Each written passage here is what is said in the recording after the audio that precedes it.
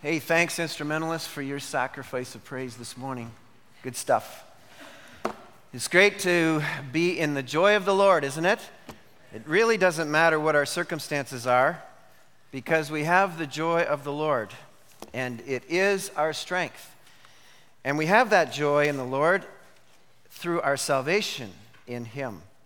You know, it hit me this week as I was studying that, not the text that I was studying, but as I was studying for the text, I realized that this most tragic irony occurred in the coming of the Lord when the Word became flesh.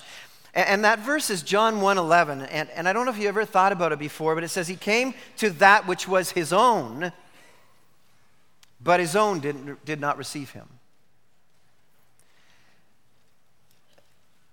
I think two of the great ironies of the Christian reality are these: that the very medicine that can cure the human condition is rejected by most people. And the second is that those that seem most resistant are often the ones that are closest to the action. I mean, think about this. When Christ came, when God became flesh and came and dwelt among us, the Lord did not drop into the middle of some pagan tribe somewhere. But He came to be among those who were supposedly worshipers of Yahweh, those who were chasing after the great I Am.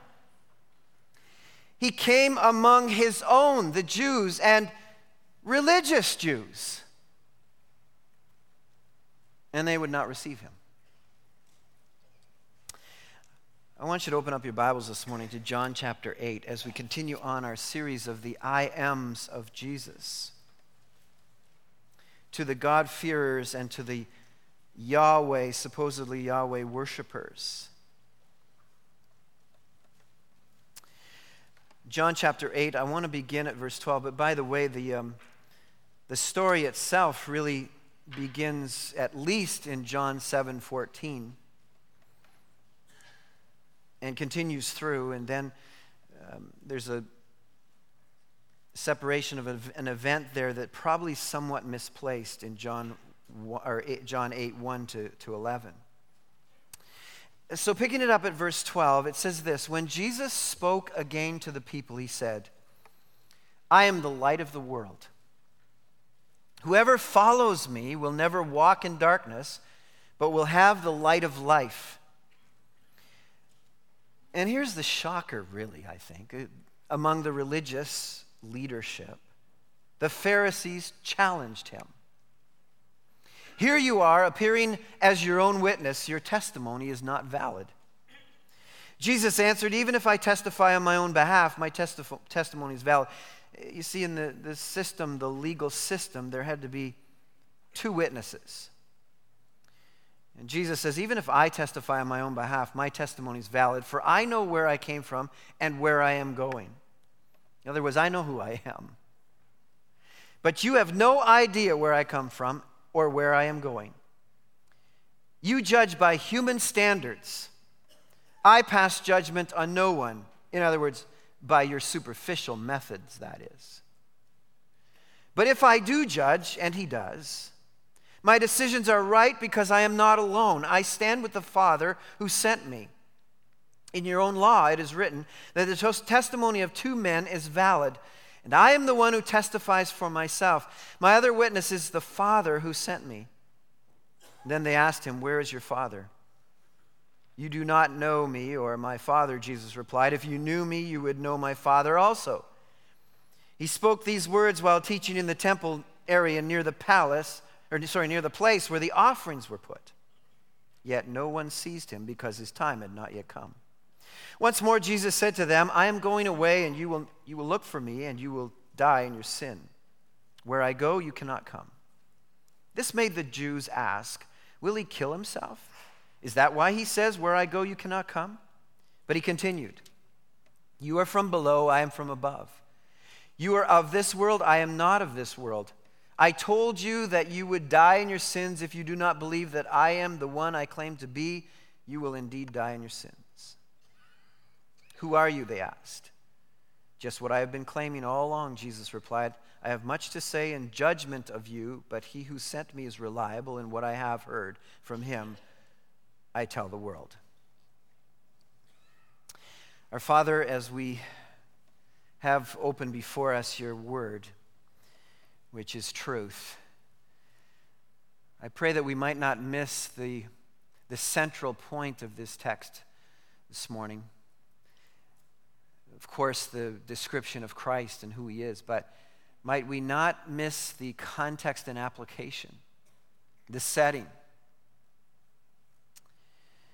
that we might not be so familiar with these things, that we might not be so steeped in religion and tradition and ritual, that we might fail to see what God is doing in Christ, as they did. I ask this in Christ's name. Amen. Notice what he says in this text as terms of what are the stakes of whether or not we get this or understand it or apprehend it or apply it. "I told you that you would die in your sins if you do not believe that I am. You will indeed die in your sins." If you look in your text, there should be square brackets around the part that follows the "I am," because that's added for some sort of flow of the text.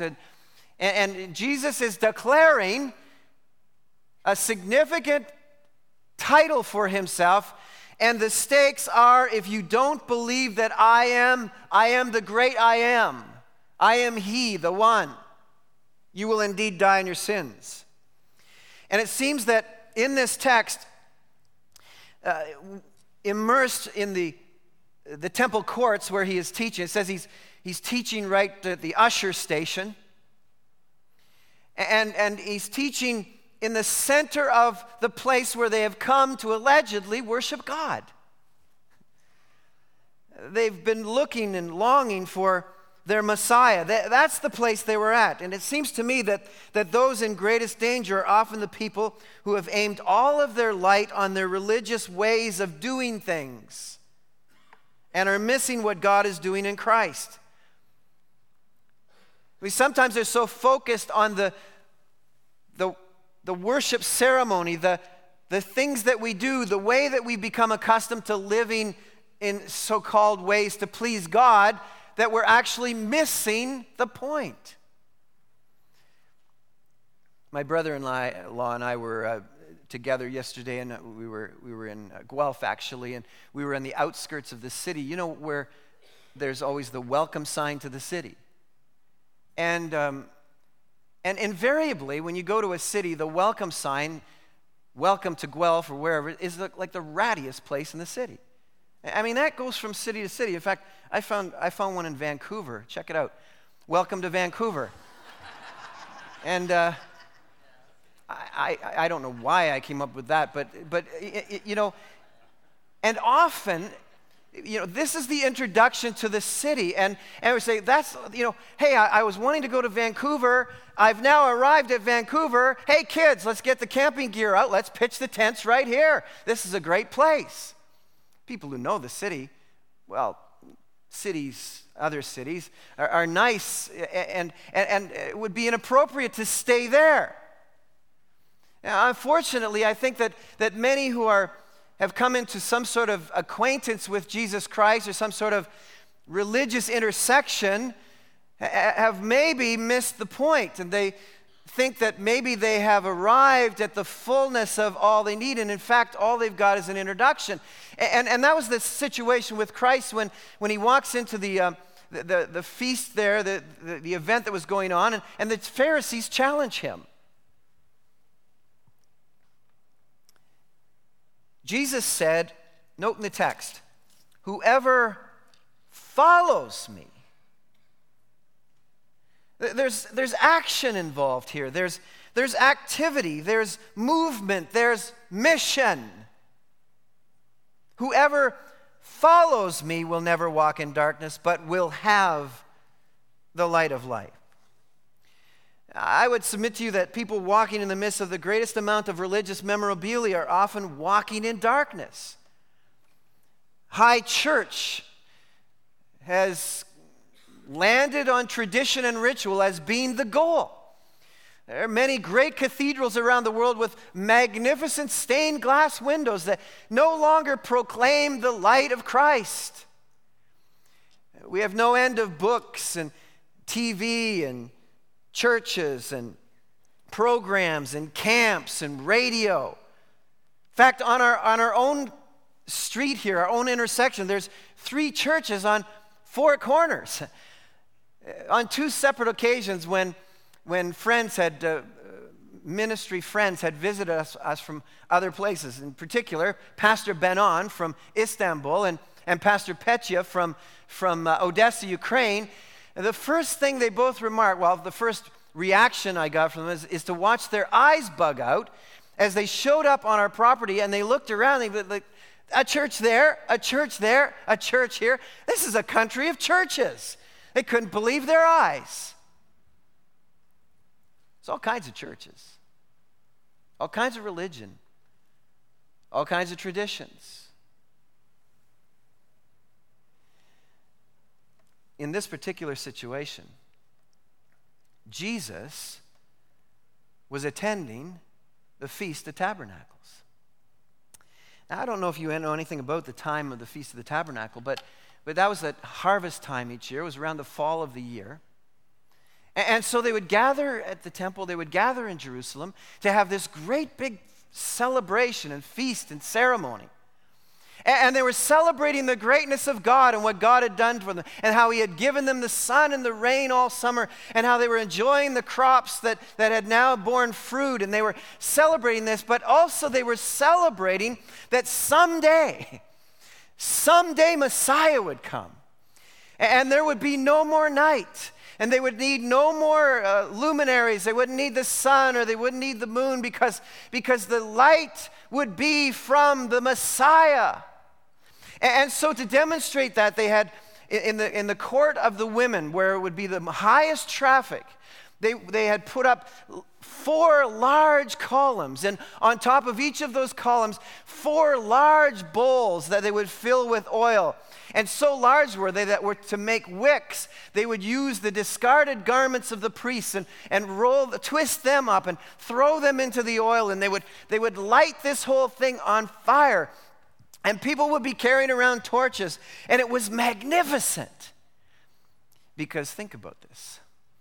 In a culture, in a time when they didn't have street lights and they didn't have artificial light like that when something lit up the night sky, it was unbelievable. And they were and as I said, in the temple courts of the court of the women, this massive amount of light would be bouncing off the limestone walls of Jerusalem, of the temple. And some described it from the ancient texts. They described the kinds of things that were going on there. And they said, when they were lit at night, all of Jerusalem was illumined. And it was said here that whoever has not seen whoever has not seen these, has never seen a wonder in his life.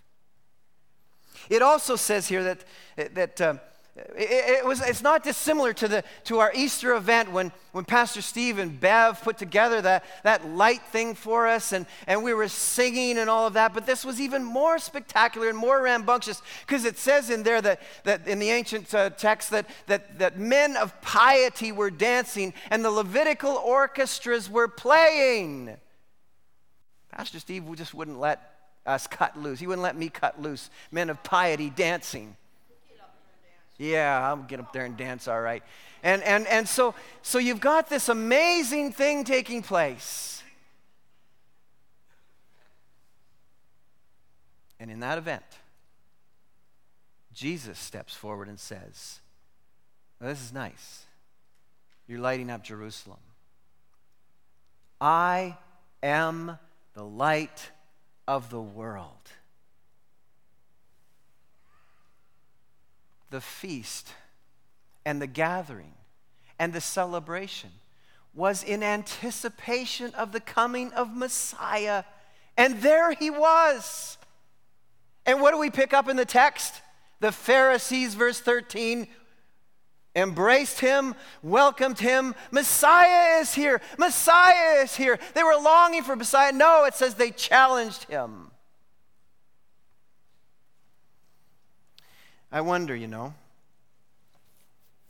if Jesus stepped into our century, if he walked into our church, if he picked up or pointed to one of our religious symbols and challenged our present use of those symbols' original meaning, would we cheer or would we fight him?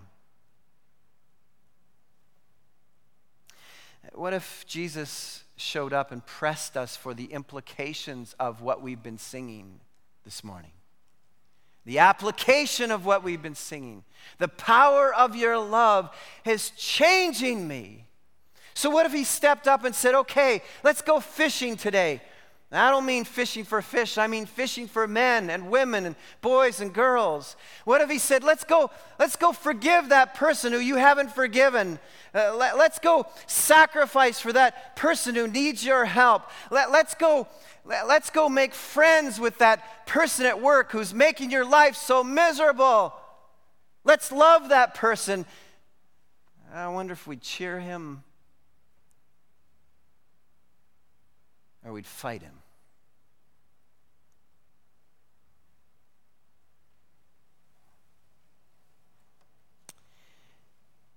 It seems that the high point of Yahweh worship, the purpose of the feast and event, was to look for Messiah. The purpose of this event this morning is to gather together and to worship him. This is to be a culmination of a week-long worship. Each of us following hard after Christ, gathering together, and in this gathering, spurring one another on to love and good works, and then to leave from this place and to carry this worship momentum into the day-to-day gatherings, places, people.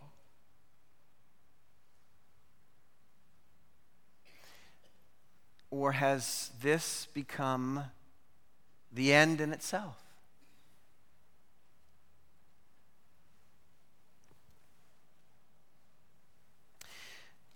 The point of the Feast of Tabernacles was to point to Messiah.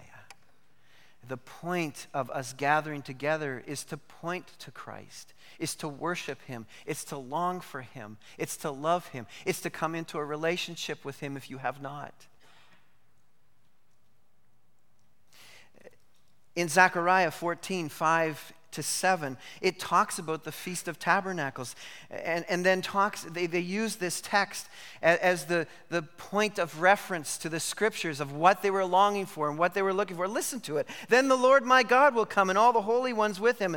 On that day there will be no light, no cold, nor frost. It will be a unique day without daytime or nighttime, a day known to the Lord. When evening comes, there will be light. Jesus says, hello, I am the light of the world.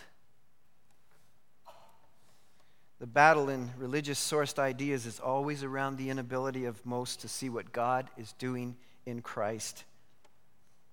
It seems odd, doesn't it, that here he is with the Pharisees, the religious leaders, the keepers of the law, the highest instructors of the law, and here he is having to fight for light with leaders who were supposedly entrusted with the light.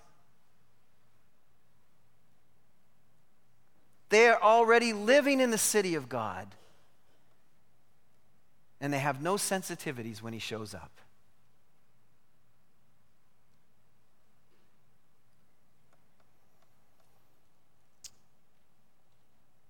So what are the signs of darkness? Well, Jesus said in 7:24, you judge by mere appearances. You know what the problem was? They could only see him as flesh. And they didn't realize they were staring into the face of eternity. More foolish than that, we judge out of ignorance. If you look back in your Bibles, just a few verses in chapter 7, verse 41, they're describing in verse 40, it's talking about on hearing his words, they're asking like, who is this? Some of the people were saying, well, surely this man is the prophet. Others are saying, he is the Christ. Still others asked, how can Christ come from Galilee? Does not the scripture say that the Christ will come from David's family? Check. And from Bethlehem? Check. Who do they think they were talking to? Thus the people, it says, were divided because of Jesus. Some wanted to seize him, but no one laid a hand on him. Finally, the temple guards went back to the chief priests and Pharisees who asked them, why didn't you bring him in? No one ever spoke the way this man does, the guards declared. You mean he's deceived you as well? The Pharisees retorted. Listen to their wisdom. Has any of the rulers or of the Pharisees believed in him? No. But this mob that knows nothing of the law, or in other words, they know nothing of their Bibles, there's a curse on them. Nicodemus, who had gone to Jesus earlier and who was one of their own number, asked, does our law condemn anyone without first hearing him to find out what he's doing? They replied, listen to this, are you from Galilee too?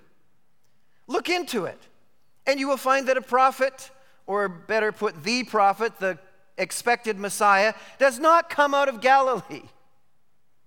I decided to look into it. So I looked into it. I looked into it in Isaiah 9, verse 1 through 3. I looked into their Bible, the one they had. And here's what I read. Nevertheless, there will be no more gloom for those who were in distress. In the past, he humbled the land of Zebulun and the land of Naphtali. But in the future, he will honor Galilee of the Gentiles by the way of the sea along the Jordan. The people walking in darkness have seen a great light. On those living in the land of the shadow of death, a light has dawned. You have enlarged the nation and increased their joy. They rejoice before you as people rejoice at the harvest, as men rejoice when dividing the plunder. The very text that they were celebrating at the Feast of Tabernacles, the Pharisees, the senior pastors, the highest religious officials say, there's no way Messiah is coming out of Galilee. And there he was, born in Bethlehem, of the house of David, ministering out of Galilee.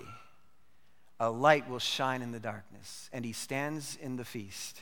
He stands at the church service and says, I'm it. I'm the point. I'm why you allegedly gathered here this morning. I am the light of the world. We judge out of ignorance. We judge from the taint of sin and flesh. Jesus says to them in verse 14, you have no idea where I come from or where I'm going. You judge by human standards.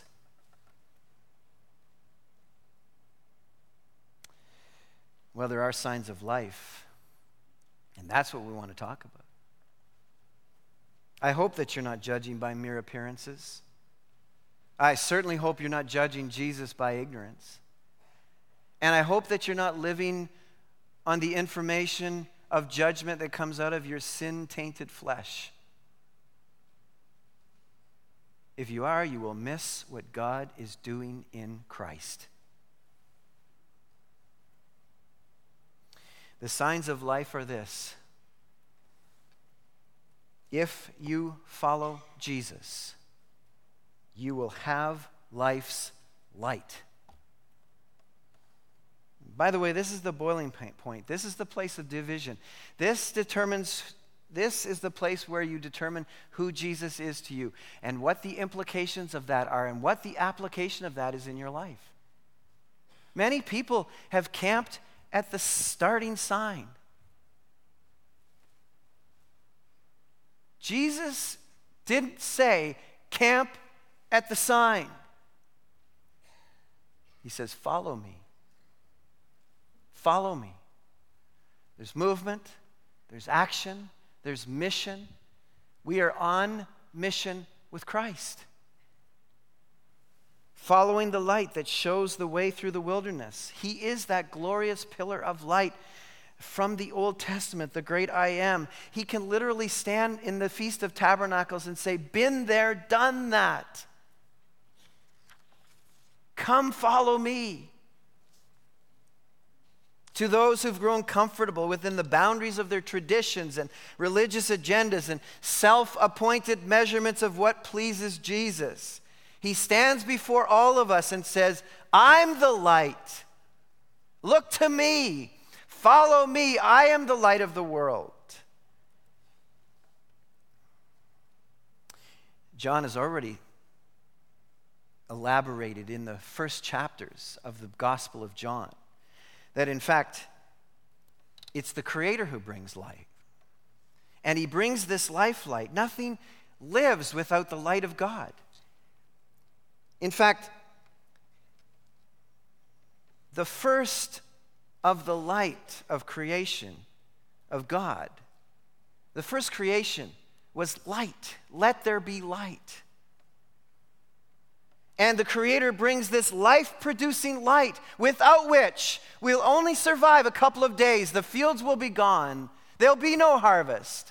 That was the Feast of the Tabernacles. It's because of the great light of God. And we're looking ultimately for that light. We're looking for the source of light. We're looking for the light of Messiah. And he stands before them and says, I'm it. I am the light of the world. Whoever comes to me, whoever follows me will not walk in darkness, but will have the light of life. He is the true light that gives light, John 1:9. You see, people want to just keep God in heaven and we'll patrol earth. And then we can be left to ourselves and wonder and interpret however we want. Well, I think God would want this. Well, I think God would want that. Well, I'm pretty sure God would be pleased with this. And people wander around all over the places where you work, the places where you live, within your own family saying, well, I just think, no, he didn't stay in heaven. He came to live among us. We're no longer left in mystery wondering, well, how to please God? What should I do? How should I live? Jesus says, I am it. I'm the light of the world. I've opened up that understanding for you. If God were here on earth, how would he live? I'm it. We want to retain our flesh and earthbound judgments and decisions, making more about the things of men than pushing forward the things of God. Our own personal agendas that we have nothing to do with advancing God's mission, and we turn them into motions, and those motions become policies, and we run churches on them in the name of Jesus. He says, wait a minute, wait. I'm the light of the world. He who follows me, my agenda, my way of looking at life, not your way. I don't judge by human standards. The Lord is my light and my salvation. Whom shall I fear? This light that he's talking about that gives life, I am the light of the world. The point of that is not so that we have brightness on things. It's so that the blindness that Satan formerly held us captive to, so that we couldn't see the things of God, we now can see. I once was blind, but now I see. I once couldn't understand this. I once didn't get it. I once didn't embrace it. I once didn't want to embrace it. His word is a lamp to my feet and a light for my path. He brings salvation to us and then leads us. He brings salvation to us at the starting point of salvation and then leads us with his light. Waving the light, saying, here I am, follow me, and I will make you fishers of men. I will take you. I will lead you. You are my witnesses, Isaiah 43. The very text that Jesus is referring to in John 8:24 and John 8:28 when he says, I am it. You are my witnesses, declares the Lord, and my servant whom I have chosen, so that you may know and believe me and understand that I am he. Before me no God was formed, nor will there be one after me. Even I am the I am. And apart from me there is no Savior. This is the very text that Jesus quoted in the Feast of Tabernacles that day in John 8:24. I am He.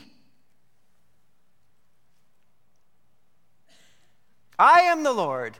I am the great I am. That title, that reference, that description, if properly understood, shakes our souls and shakes every day of our lives. Make no mistake about it, Jesus is inconvenient, He is uncomfortable, He is costly, He is time demanding, and He is attention demanding. And we love Him, and He loves us. So, how do we conclude this morning? What should you do? What should I do? Because He stands in this room too. And I wonder how much competition He has with your ways of doing things, your way of challenging His word when it comes up against the ways you want to live.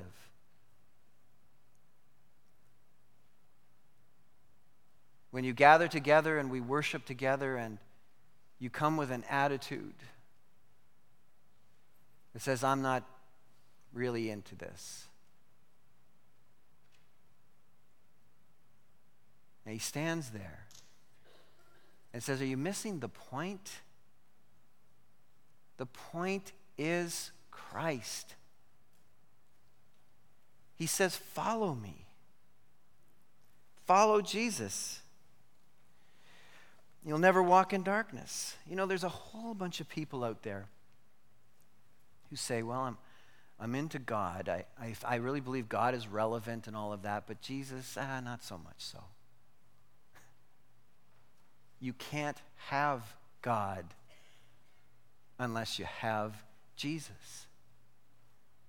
See, these people at that tabernacle, they were into God. They were into Yahweh. They were into the great I am. At least they thought they were. But their hearts were far from Him. And it was revealed when the true heart of God showed up in their presence, making demands of them. You must follow me. Who does He think He is? He's God. He's the great I am. You must hold to His teachings. Verse 31, 32, He says that here. To the Jews who had believed Him, Jesus said, if you hold to my teachings, you are really my disciples. Then you will know the truth, and the truth will set you free. Jesus Christ brings truth. He is truth, the only thing that brings freedom. Freedom from choices and bad choices and choices that will trap you and decisions that will trap you and lead you into false things and dark things and suffering things and painful things and hurtful things that will damage you emotionally and damage you spiritually and ultimately damage you physically. Jesus says the truth will set you free from all of that. And only the truth will set you free. Down in verse 35 and 36, it says, if you follow me, you'll have a permanent place in God's family. Formerly, you were slaves to sins and self. And the only person who can set you free from slavery is Father God. And Father God has given me the right as son. And who the Son sets free, He says, is free indeed. Free because religion, heritage, good behavior can't set you free. Only the Son can set you free. And if you hold to His teachings, you will not die in your sins, but live forever. If you follow Jesus and hold to His teachings, I'm asking you this morning, are there teachings that you are aware of that you are refusing to hold to? That you challenge?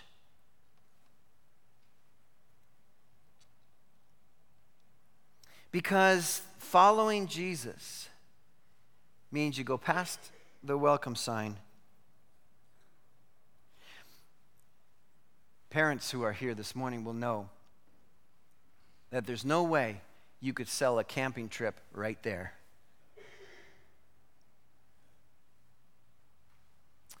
I'm afraid some of us are trying to have that kind of a relationship with God. We just don't want to go all the way in. We don't want to go all the way to Jesus is the great I am, which in translation in English is capital L, capital O, capital R, capital D. It is about Jesus as Savior and Lord. Lord and Master, owner.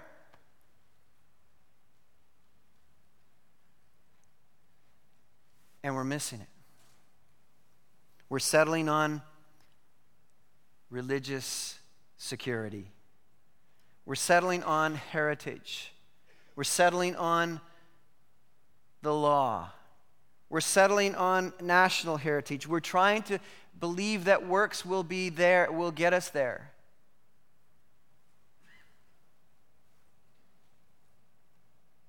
And Jesus says, I am the light of the world. Whoever follows me will not walk in darkness, but will have the light of life. Let me ask you this morning as we close. Are you hearing Jesus speak to you, and are you following him?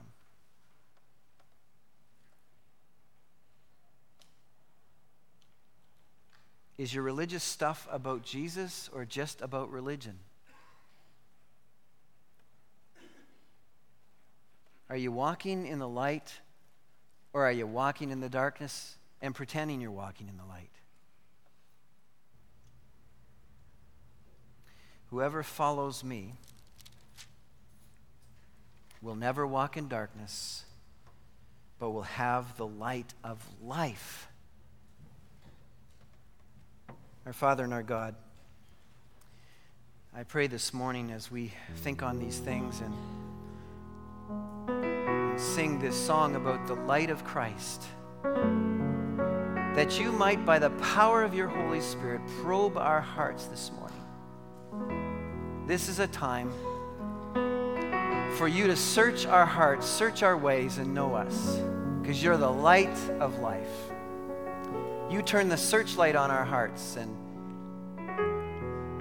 the things that we've been holding in the darkness must flee.